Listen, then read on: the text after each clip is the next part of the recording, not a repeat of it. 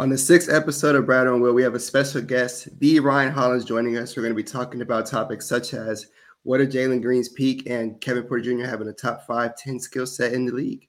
So let's dive into it.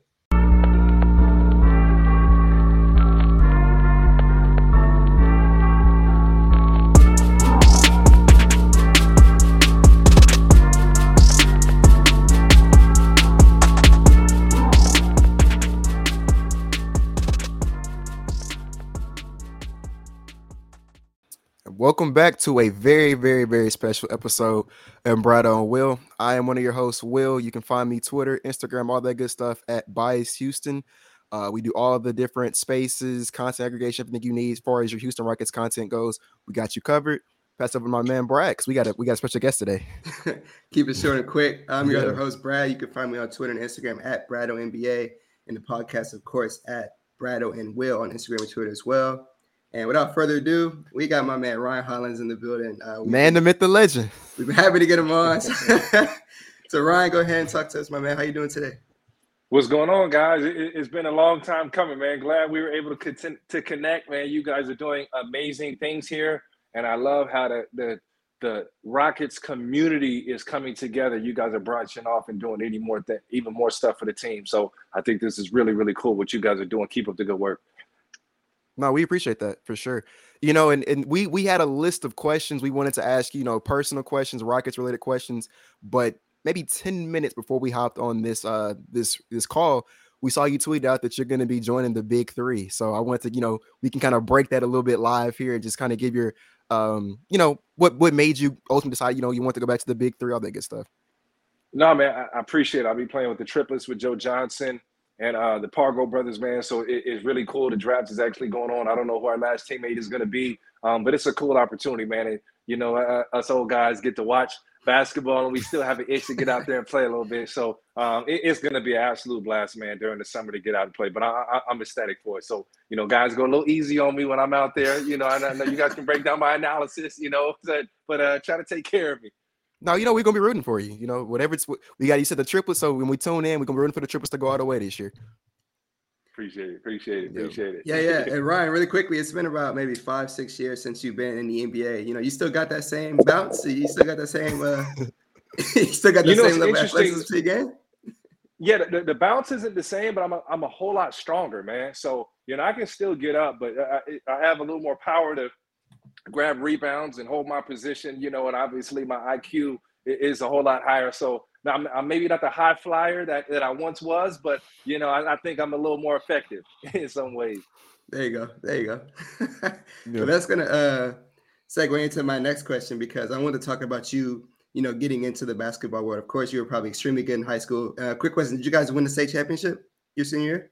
We actually did not. We couldn't make it out of CIF. I was more the late bloomer, Okay. I was the hard worker.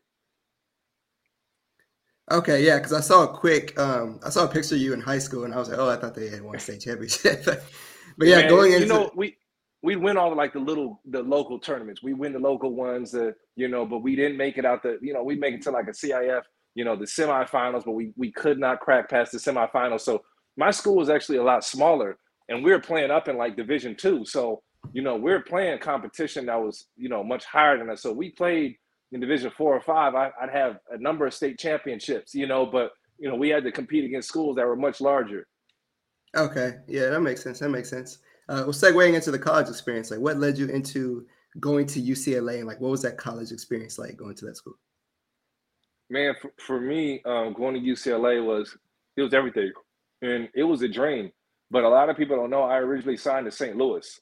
And when I signed to St. Louis University, is for Coach Lorenzo Romar. And he ends up going to Washington. And when he let me out of my deal, one thing led to another. And I couldn't believe it. UCLA was knocking at the door. But by that time, it was a business decision. So I knew my skills weren't up to par yet and the opportunities. But I knew that if I could make the most of that opportunity at UCLA, I'd have a chance to make it to the NBA. So I was like, you know what? If I'm not good enough to play at UCLA, I don't deserve to be at the NBA. But if I can play at UCLA, every single center since me had gotten drafted. So I said, if I'm the starting center, I'm going to play in the league. And at an early age, it was the common sense breakdown for me. So I felt like it was a challenge that I had to tackle, and I would know if I was worthy. There you go. And speaking on UCLA as well, I have to speak about this game because this is the game that stood out to me when I was a young kid. It was known as the Heartbreak City game, Sweet 16. You guys were playing Gonzaga, and they just fumbled the bag. You know, Adam Morrison broke down, and I wanted to ask, like, what, like, were the emotions like for you guys? Like, maybe back in the locker room, like after the game, like, what was it like just making that comeback and winning that game? It was really surreal. I felt like at that point in my life, if there's ever one game, one moment, one feeling that could kind of put together how you ever felt in life, everything you were going through. We were down by 17. Gonzaga was disciplined, and it just didn't seem like there was any hope. But we kept fighting, and we never gave up. And for us to finally take the lead was unreal because Gonzaga didn't give that game up. We grinded out, and we took it. And that was a really disciplined ball club there. Adam Morrison was hands down the best player in the country at the time. He could do everything. He could shoot, dribble, post you, run, pick and roll, shoot the three, shoot the mid range, and knock down free throws. He had everything. So, he gave us a run for our money, but, we just had to dig deep down and figure out what we were made of. So just those moments, they bring out everything that you are. And for me, it was a blessing to be part of it. And to think I was down 17 with my career on the line, what direction my life was going to go. Like, to me, that's just wild. And there was no time to feel sorry for myself or think twice. And none of our guys did that. So I just thought it was amazing to keep fighting through. And it's just one of those experiences I wish that everyone could have in life. When things are feeling bleak, you keep churning, you keep fighting, and you never know what might happen. Yeah, no, that's amazing. That's amazing. No, yeah, no, I think that kind of what you just said right there kind of encapsulates kind of your NBA career, right? Of people may not have believed in you initially, but despite that, you kept on pushing, you kept on pushing. I wanted to talk about one of your what the moments that you were a part of in your NBA career. 2012 Eastern Conference Finals. You're on the Boston Celtics at this time, and you guys are playing the Miami Heat. What was that atmosphere like? Because that's like, I'm a kid at that time watching this, so like you could feel the energy through the TV at that point in time. So I can only imagine what that was like, what that series was like, being a part of the teams in that arena. It was war. We didn't like them, and they didn't like us. We felt like LeBron was overrated. We felt like at that time LeBron was soft, that he wouldn't finish in the fourth quarter, and that hey, they were the more talented team, obviously, but we just felt like our experience would win out, our toughness would win out, and LeBron showed everybody that he's in my opinion the best player to ever play this game. That game shifted everything to me for him. Like, he got that mental hurdle. Like, if I can beat the Celtics down 3-2 in their house, nothing else is impossible. So to watch him, I was frustrated, but you had to sit back and respect what he did. We literally threw the kitchen sink at him, and we couldn't stop him. So in terms of LeBron, I really got to take my hats off to who he is and what he was able to accomplish. But that was an unreal game and an unreal experience to be in, and for me, life-changing experiences. Yeah, I mean, like I said, I remember. Was it game 6? LeBron, the camera zooms in on his face. He's looking like a monster. He's not looking happy at all.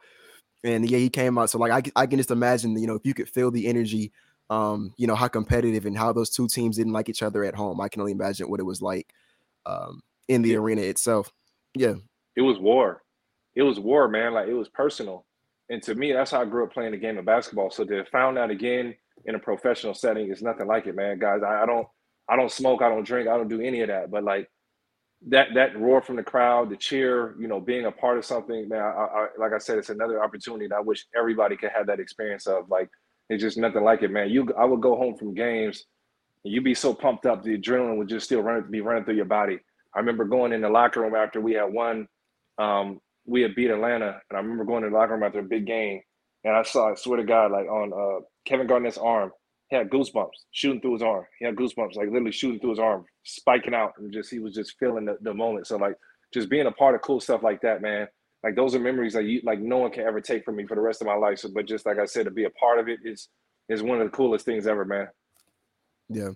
And so, it's kind of concluding your NBA career, you kind of transitioned into this sports analyst, going on ESPN Sports and all that good stuff.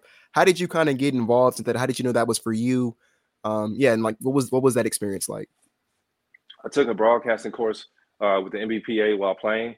I was fortunate to play 10 years, so You know, if I stop at year 5 or 6 or, 4, I probably don't have those opportunities. But I had a chance to really focus on what I do, post basketball. Obviously, play for as long as I can play, but to start thinking about other things, And when it came to commentating, I found something that I could compete in. I found something that I was good at, and found something that, I love. Like I glow when the camera comes on. It's something that I wasn't good at, and I felt like, hey, I can work at this. So that's where broadcasting, I really got that itch. And for me, while I was playing, I was doing radio. I was doing any little TV hit I could do. I'd show up on the news. I was doing all those little things. So that's pretty much where that itch to come from, to be on TV. Because like if you know me, or you guys have followed me in the league or something, you'd probably be surprised. Like man, Ryan is so quiet. Ryan doesn't talk. So a lot of people hear me talking that knew me and are surprised. Like, where did all that come from? We didn't know that he was thinking about those things. Obviously, like my close friends knew. Like you two get together and talk, and you guys light it up. But just everybody else is probably like, you're super quiet. Where did that all come from? Yeah. Hey, I'm glad that you said that you were good at it, because that was the one thing I'm glad I get to finally ask you this question. But because I've been thinking about it for a while now. But there was this stigma. Oh, Ryan Hollins doesn't know what he's talking about. He doesn't know what he's talking about. When you would go on First Take, they'd say you didn't know what you're talking about. But like, I remember one day earlier this year, because I was aware of that stigma. I'm like, let me go back and listen to what Ryan was saying. And a lot of the takes they were saying that you were missing on, I'm like, bro, Ryan was right. Like when you look back 2-3 years ago, like 2 or 3 years down the line, like, bro, Ryan was like, a lot of what you're saying came to fruition, and everybody was saying, oh, he didn't know what he was talking about. So I want to give you the opportunity to kind of clear that air up, and what your thoughts were on that. For one, you got to think when you get to like A-list level, like, hey man, like pick up your phone and see a Ryan Hollins notification. Who's more? It turns into a popularity contest. It's not about what was said, because a lot of people agree with me in the things that I actually say. There's a lot of people that think LeBron James is better than Michael Jordan. For me, everyone defines their GOAT list differently. So for me, I feel like LeBron has hit a bigger peak than Michael Jordan has. Was Michael more consistent, more dominant? That's not in question, but everybody defines their GOATs different. So I think you have to respect each and everyone's opinion there. But for me, like I said, the biggest thing is a popularity contest. Whether you agree or not, when you see on TV Shaquille O'Neal and Ryan Hollins, I would say Shaq is more popular than me. Max Kellerman, who's been on TV every day, Max Kellerman is more popular than me. That's like a big brother to me, man. Shout out Max Kellerman, by the way. Stephen A. Smith or Ryan Hollins, Stephen Smith is more popular than me. So I think it's just a blessing to be mentioned in those things. And the one thing where I thank you guys for, and you guys don't even know this, I took like a player's mentality when I first went into broadcasting. Do your job, go home. You don't need to explain who you are. You've done your job and let it sit there. And people were creating their own narratives about me. People didn't know how amazing I was. People didn't know how thoughtful I was. People didn't see me as a person. They just saw me as a former player, and they dove into, bulletin board statements that were made by me, or headlines, rather than the actual content of what was said. So I learned that shape your own narrative. Go out and talk to the fans for yourself. Be vocal. And I thank you guys to death, because you guys, through the Spaces community, has given me an opportunity for you guys to actually get to know me. So when you guys listen to the games, now you're like, you know what? Like, I kind of know Ryan. I know where he's coming from. I know he's got 4 kids. I know he's got a wife. I know he's in bed playing video games by 9 o'clock. Like, you know what I'm saying? Like, you guys know that. So you envision me rather than just hearing the things that I say. So for me, I really try to take advantage of my own narrative since then. And a lot of things I said were right, but people don't actually dive in and listen to the story. And the irony is, a lot of people agree with me on a lot of those things, but Ryan Hollins is going to lose the popularity contest. And, I've come to understand that. But like I said, I'm thankful to be able to take advantage of my own narrative, and been welcomed by open arms by, Rockets Twitter, the Rockets family, and everything moving forward. So I think, since you guys have met me, it's like, this dude is nothing like you guys have been talking about. But I take my own accountability of not creating my own narratives and pushing my own messages and letting people know how amazing I am. Yeah, because I have to say, Ryan, like I listen to you on ESPN all the time, and for you to come in those Twitter Spaces for the first time, everyone was just like starstruck, like, oh, we got Ryan in here, and then you started coming in there consistently, and like at one point, it was just like, Ryan's one of the guys, like you would always be in there listening, and we are so appreciative of that. And, the entire fan base loves it. We hear it in the group chats all the time, like, oh, Ryan's pulling up, and it's just cool. Like we really appreciate you for always coming on. Like the community loves you for that, and like I said, we're just grateful. And I honestly want to ask you, like, what led you to start coming into those, like, in the first place? Because it was just out of nowhere. So I wanted to ask you really quickly.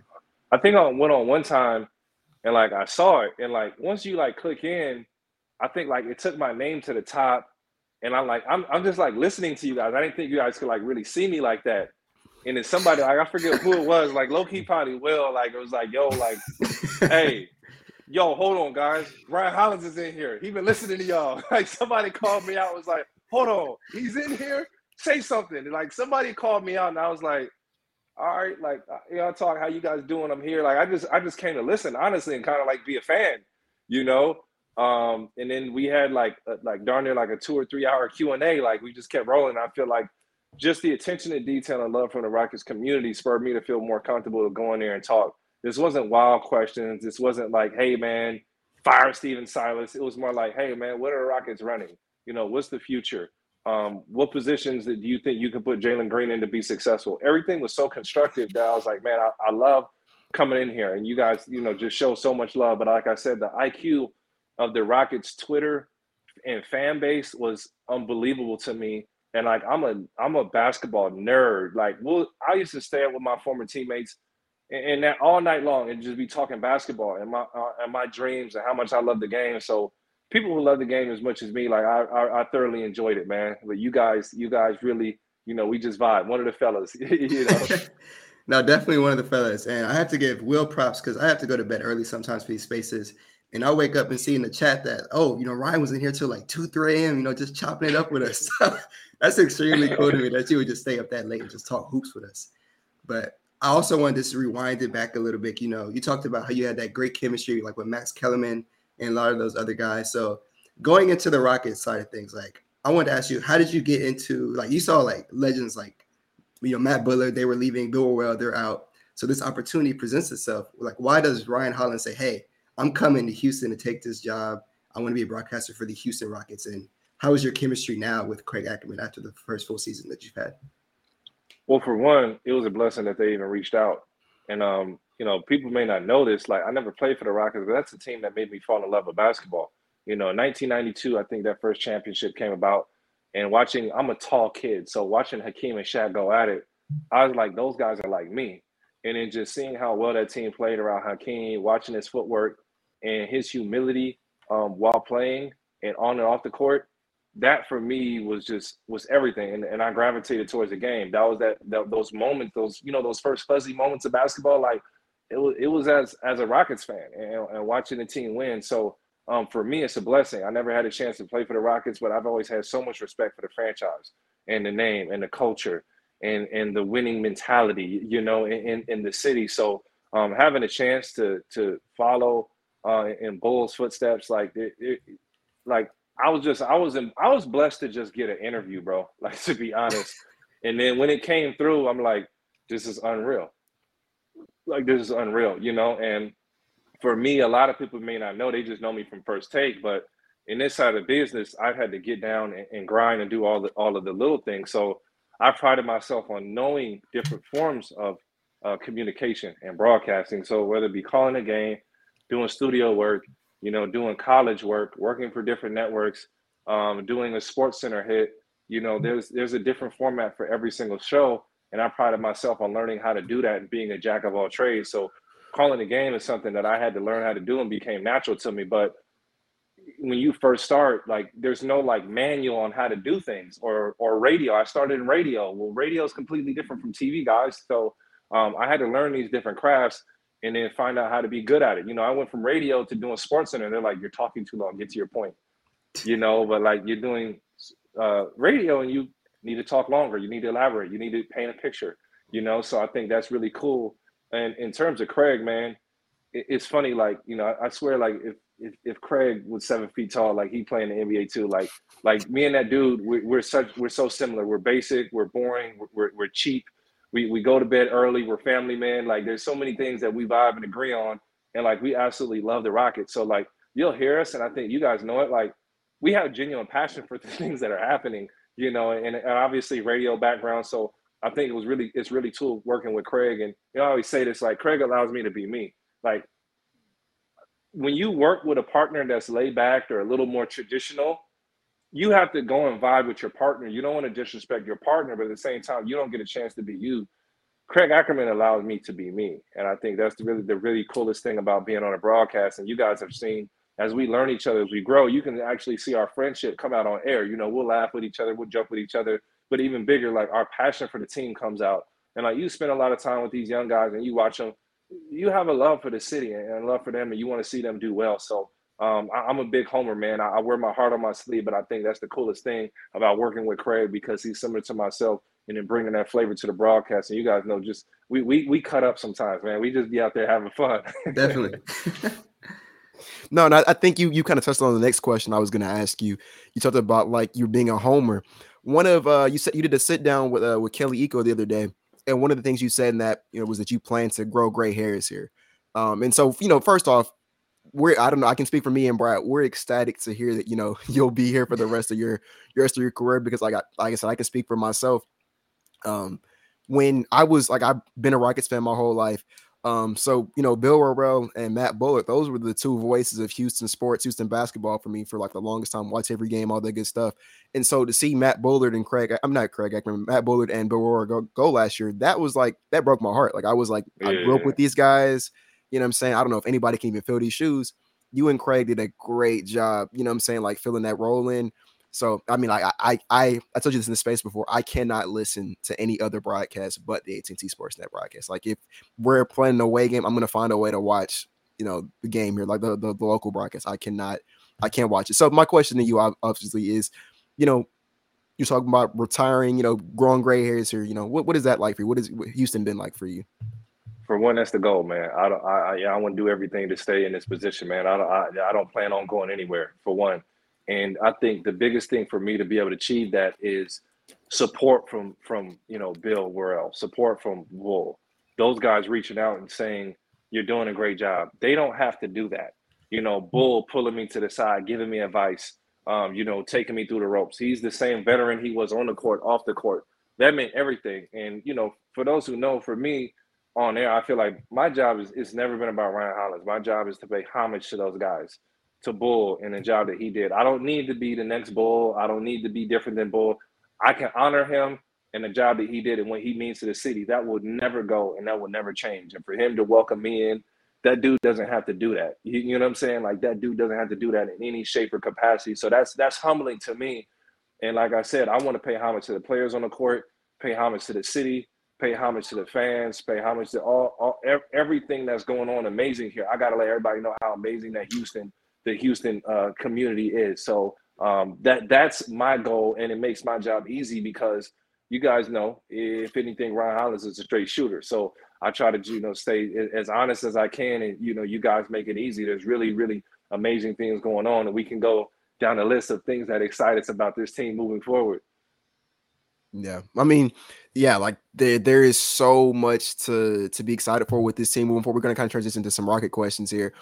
And one of them, like I said, you keep touching on them, right? One of them was going to be, what are the expectations for next season? Who do you think will take the biggest leap out of, the young core who we had last year? Who do you think will take the biggest leap this year?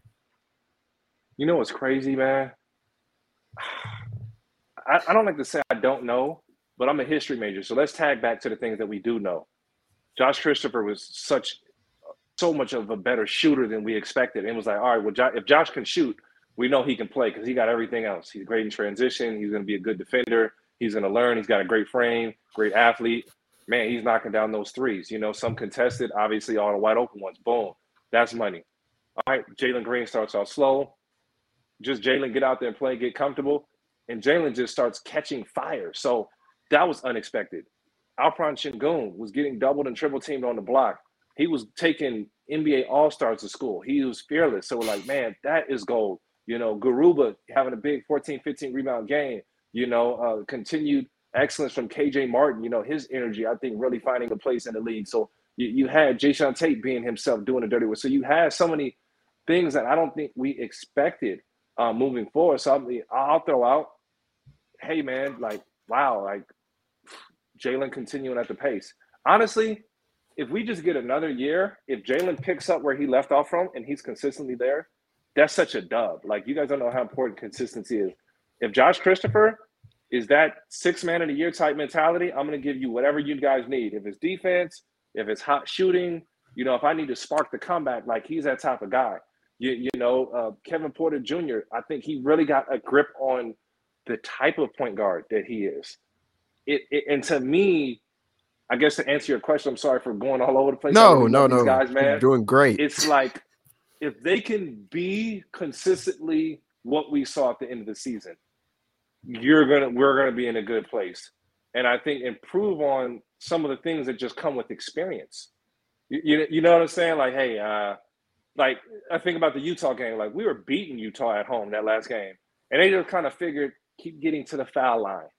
Keep milking clock, keep taking time out of the game, and we'll be successful. But that's a veteran team, so if we start learning, like, all right, stop fouling. Okay, man, they really can't guard us. Like, hey, this, and this is happening. So I think when you get on the other side, you start to figure those things out. So I think that veteran kind of experience that you can't get from, just other than being there. I thought that when Dennis came back, I don't know if he'll be, hopefully he's a Rocket again next year, but I thought him healthy in a full season, what he's able to bring, I thought it was a good compliment that he didn't mind starting or coming off the bench in great minutes. I think that's a steal if that can work out. I don't know. But I mean, I just really like what the team was able to bring to the table. Heck, Christian, man. I thought Christian was excellent down the stretch. We saw like flashes of like greatness from Christian. His versatility is special, dude. So I just think we see that same team come back, figure out how to play together, how to gel together. Our guys already like each other and grow. It's gold, man. It's gold. I don't even want to project something else wild. Just it's gold. Be what we saw. Yeah, no, literally, because I actually wanted to ask you, because this is a team, of course, 2 years in a row having the worst record in the league. Of course, added a lot of young talent last year. So going into this upcoming year, they're adding a top 3 talent, another top 17 talent in the draft. So everyone expects this team to grow. You had the owner of the team said they expect the Rockets to win more games this year. But coming from an NBA player, how hard is it for a team to take that leap from 20 wins to, let's say, like 30 or 35 wins? Like, that's a big gap in my opinion. But how hard is it for a team to actually make that leap? It's extremely hard. You're going to get better by being older, by having been there, a second year in a row. And there's a lot of games that were decided, by 5 points or fewer. You minimize those games. You think about all the little nuances where we lost certain games, like we were there and it was a 5-point game and we lost it. And you start to figure out why you lost those games or what happened. And then it makes everything a lot easier. Hey, man, if Kevin and Jalen, those two right now point out, kind of figure out how to be consistently that guy, you're going to have Coach Steven Silas that can draw plays around their excellent play on the court and things that they're doing. And they'll start, both are willing passers. They'll get guys like KJ Martin wide open. They'll get, those Alperen Sengun wide open layups. And I think the team took major strides, but they just had to figure things out defensively and how to stay high powered. Like teams on the opposing side were scared of the Rockets in transition, the team getting up and down the floor, how fast, the team speed is. So I think harnessing in the things that they do well and taking out the things that they do bad, playing to their strengths. And I thought, like I said, down the end of the season, our team and our young guys really played to their strengths. And that's really the key to NBA. There's no perfect players out there. The closest thing we can get to perfection is what, Michael, Magic, Bird, Kobe, LeBron, like those guys, like, unless you're them, you got to play to your strengths. Hakeem, unless you're them, you got to play to your strengths. So I think that's one of the biggest goals moving forward and getting better defensively. No. And, one thing we heard you say the other day was that you think Kevin Porter Jr. has a top 5, top 10 skill set in the NBA. And I mean, like, see, I'm big on KPJ myself. So I'm curious as to, can you expound a little bit more on that and what you meant by that? Hey, Will, you've been in some KPJ fist fights, man. You get pretty adamant when it comes to KPJ. So you picked up on that, Ron, that I get real liberal around KPJ.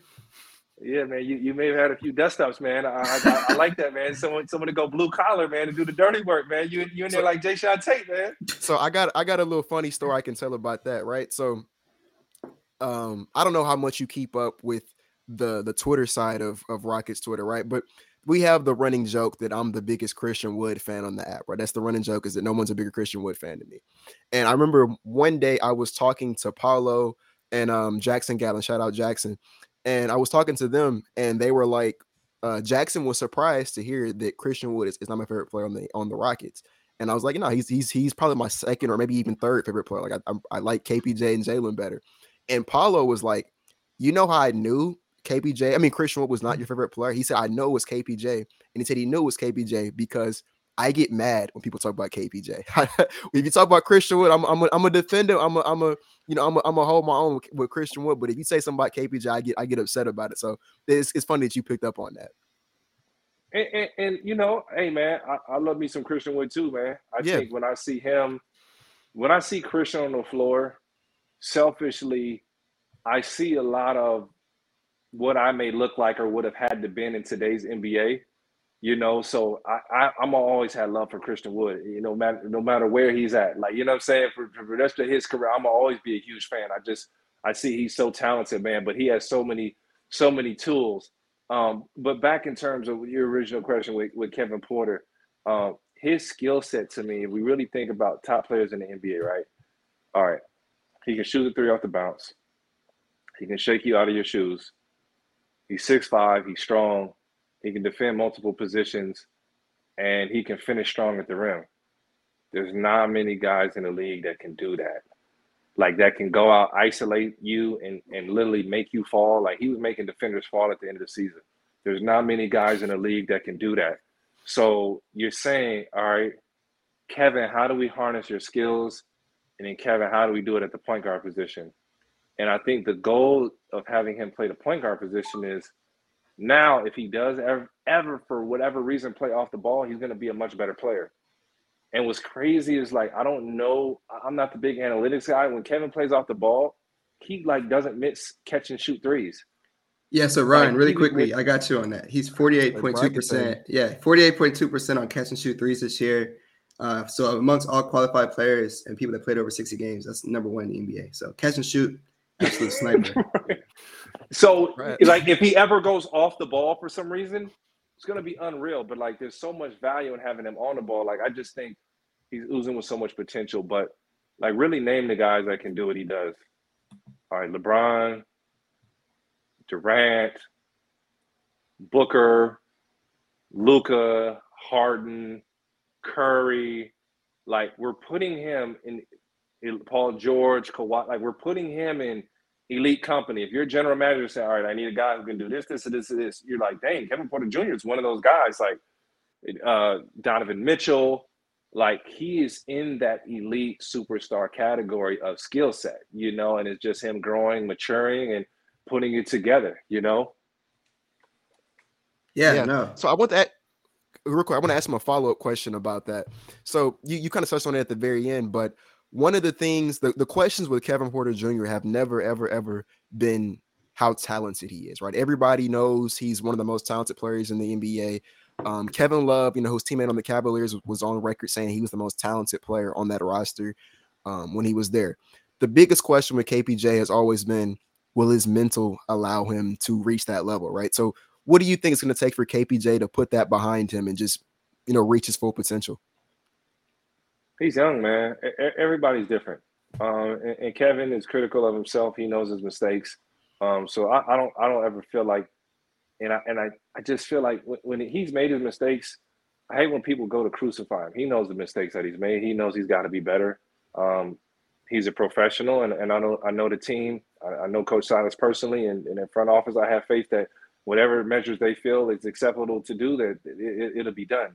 And I'm just speaking for myself there, but I know he's a really good kid, man. Like I love that dude behind the scenes. So I know I know how big of his heart is, And I hope that everything gets put together. But everybody matures in different time. What is Kevin? 23 years old? 22. 22. Just turned 22. 22 years old, bro.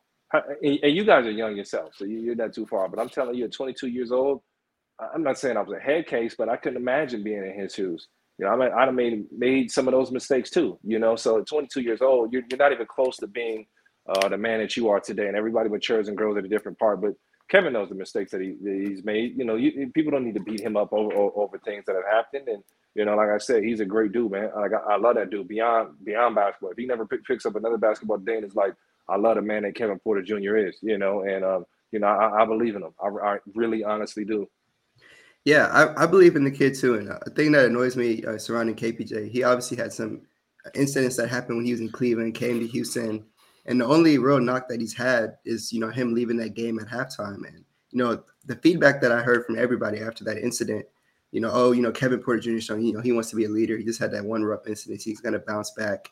And I mean, literally since he's been in Houston, that's the only thing that I can see that's knockable. But the kid shows so much potential and that he wants to grow.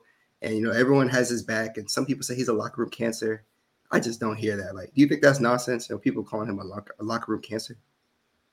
I mean, I think the biggest thing you said is he wants to be a leader and he's trying to learn how to be a leader. Like some of his frustrations you can see on the court, and he's learning. And I thought towards the end of the season, forget how great his numbers were. I felt like he got into a place where if a mistake happened, he put it past himself. And I feel like he just kind of tuned the game out and he gave himself to the game of basketball. When you give yourself to the game of basketball and you just play and just do everything that's asked of you, those things are contagious. And I felt like that just really made him go to another level. And I know sometimes only people are going to talk about the bad stuff. Talk about the way that he finished the season up. Talk about his level of focus. Talk about the things that he did. How selfless he is coming down on the break, and now he's thinking for four other guys and who's going to get the best shot on the floor, and when to be aggressive and when to take certain shots. So I think it's a growing process. But let's point out the positives that he did there, and he's learning how it is. And I'm telling you, when you're young, you don't even fully understand it. And shout out to the coaching staff, behind the scenes for working with Kevin. And whatever zone he got into, I just felt like he was really at a place of peace. And I can appreciate what he was able to do down the stretch, man. His energy and his body language. And unless you walk the day in Kevin Porter's shoes, I'm not big on judging whatever he's done.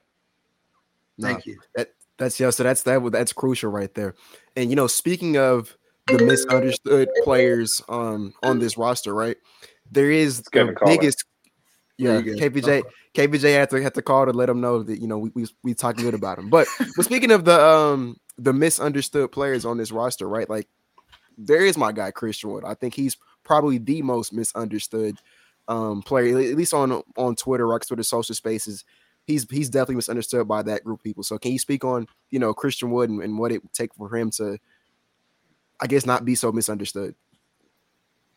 I think Christian has an elite skill set that you can't teach. I think he has another, like if you think about a big man who can, he's long, he's athletic, he can shoot the three, he can put the ball on the deck off of a closeout, he can push in transition. There's a number of things that Christian does well. I think it's just fine tuning them. And I think, if Christian's able to come into a season of consistency, I can think consistency will help him out. And this is also his first year ever fully healthy, and is saying, like, Christian, also, you're the leader of this ball club. Show up and give us 20 and 10 every night. Like that's tough to do. In our offense, our young guys were trying to figure out how to play fast, how to play together, how to have a grip of the playbook.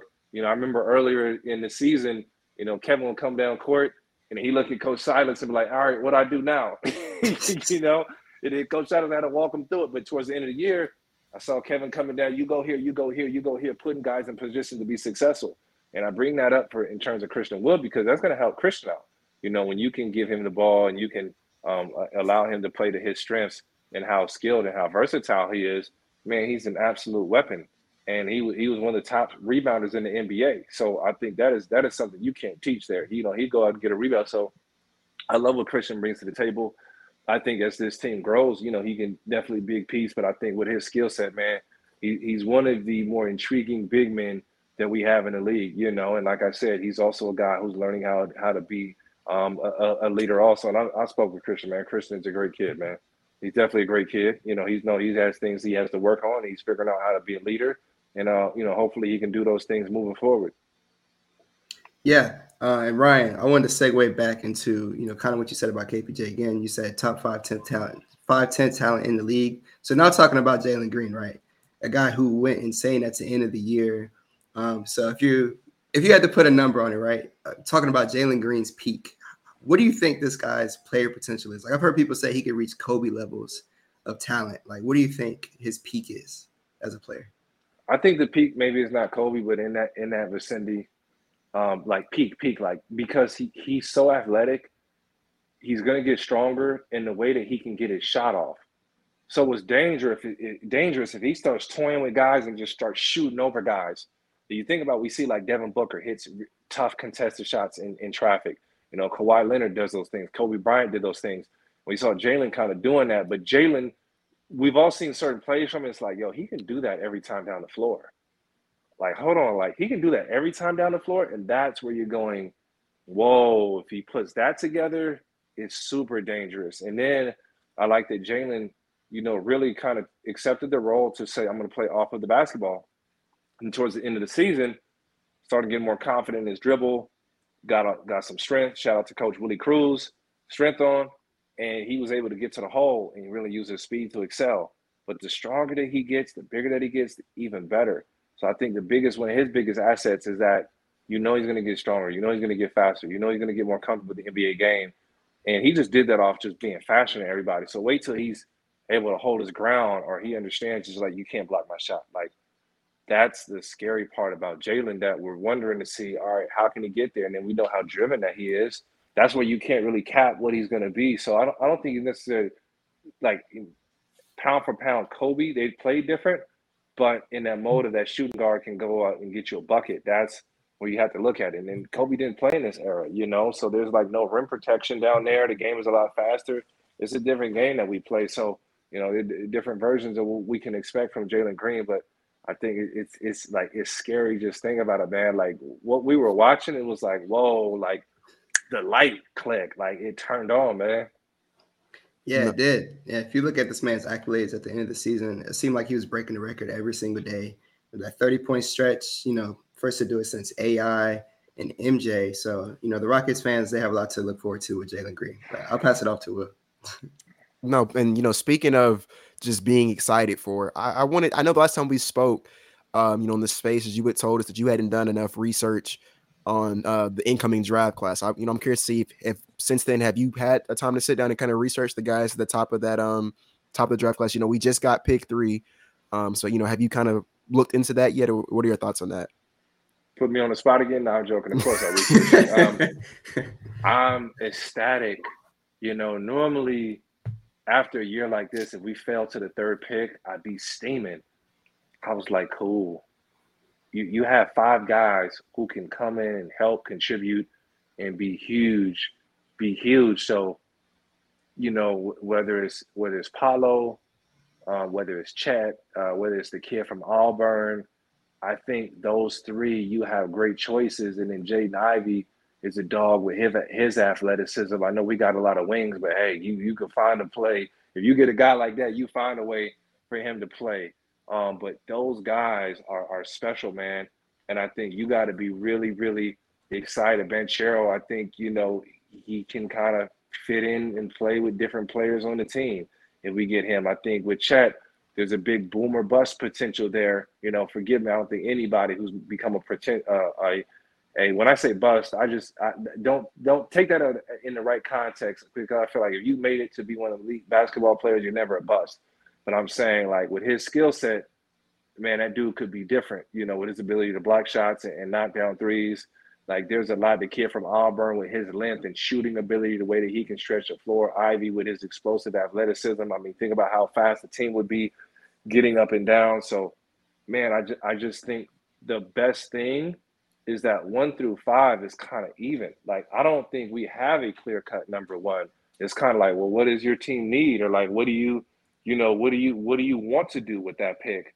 And I think that's the special thing about this draft. And that's, like I said, like, I'm not tripping. Like, I think maybe let somebody else have the pressure going 1. You know what I'm saying? So I think this is really cool, where I think last year, like, it was like Cade and Jalen. Like, you know, like Cade and Jalen were like 1 and 2. Like, no matter what, those 2 were going to go in those spots. And I think you have a lot of versatility now. Yeah, I want to say that this draft class is really good. I've been researching a lot of the guys. It looks like from reports, consensus is showing that Jabari Smith will go 1. OKC will take Chet, which will leave the Rockets with Banchero. Of course, the draft is June 23rd, so there's a lot of time until then. But Rockets fans look to be excited if Banchero were to come to Houston. So it's good to get your input on that. You said you did your research. So you guys have already drafted Banchero. I see you guys have drafted Banchero, man. Yeah. He's the guy, man. Yeah, he's the guy. He's the guy. I'll be happy with all of them. You know, these top guys you said are really good. Jabari Smith incredible player, as you said. Same with Chet, but Brad and Will on this side, we're good with any of the top three. But that's all of my questions for today. Or go ahead. I was gonna say I mean, you can't go wrong. This is not like man, like you know what I'm saying? Like, yeah, right. I all those kids are good. All those kids are good. Like, and there's not just that consensus number one. Like, nothing will surprise you. You guys might need to hush up saying Banchero. He might get taken number one now. You already committed to him. He might be off the board. Don't like him too much, right? Right. Yeah, we'll simmer down. We'll tell the guys in the group chat to simmer down. Nah, we not simmering down. We talking about, man. You got to go all the way in. So when he's a Rocket in a month, we can say we called it. But I mean, I think that perfectly encapsulates what this Rockets fan base is, and we kind of come to the conclusion here, right? We're extremely passionate. We're extremely knowledgeable. We're extremely invested in this team and in the young guys and their success. And I said this kind of earlier, but we really appreciate, just you for being authentically and genuinely yourself. Coming in the spaces, I don't think you understand how cool that is to have the guy. We all watch every single game. So having the guy who's commentating on the game we all watch an hour later, then come join the after game discussions. Like, that's, I don't think there's any other fan base that has that. So like, that's extremely cool. We really appreciate you for doing that. Just connecting with us. I know that, I can only speak for me and Brad, but I'm pretty confident I can speak for everybody when we say we're really appreciative of you, your time, saying how invested and interactive you are with the community and with the fan base. It means the most to us. And like I said earlier, man, I genuinely mean this. We hope that you're here for the rest of your career. Like that would mean the most to us. So with that being said, bro, I'm gonna let you come to a conclusion and then we can wrap it. Well, hey man, y'all keep shooting out those positive tweets towards me. Keep showing love, man. And you guys don't go unnoticed, man. You definitely have a voice. I appreciate you. I'm always going to be shooting those positive tweets at you, man. I love all your quotes, the Şengün quotes throughout the game. I've quoted them a million times. You say, just feed Şengün the ball. I don't care if he just got it, just feed him. I will always tweet that anytime you say that. So, and everything else, of course, man. Yeah, we love you in the Rockets community. But most and foremost, I want to thank you for coming on there, Ryan. Like, this is a blessing to get you on the pod. We talk to you all the time in the spaces. So it's like you're one of the guys at this point. So again, I just wanted to appreciate you for coming on. Just to plug, I am your host, of course, Brad. At Brado NBA is where you can find me. Brado NBA, yeah, on Instagram and Twitter. That's where you can find me. Podcast, you can find that at Brado and Will, of course. And if you haven't already, make sure to subscribe. We're almost at 1,000, so please, that would help us a lot. And I'll pass it off to Will. Yeah, same thing, man. You can find me at Bias Houston, Instagram, Twitter, that good stuff. Brad already plugged the podcast socials. Make sure you guys keep up with the Clutch City Control Room socials, Instagram, Twitter, all that good stuff. We're still trying to grow, like he said. Subscribe wherever you get your podcast at. And with that being said, Ryan, you want to plug yourself real quick? I know you're Hollywood, you're big time, but man. At the Ryan Hollins on Twitter, where you guys have been showing major love. Make sure you guys go follow. I appreciate the follows have grown a little bit. I know we can probably get up a little more. And Instagram, just Ryan Hollins on there. And then I'm official Ryan Hollins on TikTok. I'm not really quite good at TikTok yet. I'm trying to figure it out. But if that's your thing, go show some love there too. Hey, real quick, Ryan, how many followers on Twitter do you have? Off the top of your head, do you know? I think it's only like 36 or 37. So okay. Y'all gotta show some major love, man. I was gonna say I'm gonna catch you, but I don't know if I'm gonna get 36. So yeah. But hey, man, that's gonna do it. Like I said, Ryan, we appreciate you and your time. Episode will be coming out Monday, so you guys stay tuned. Appreciate y'all.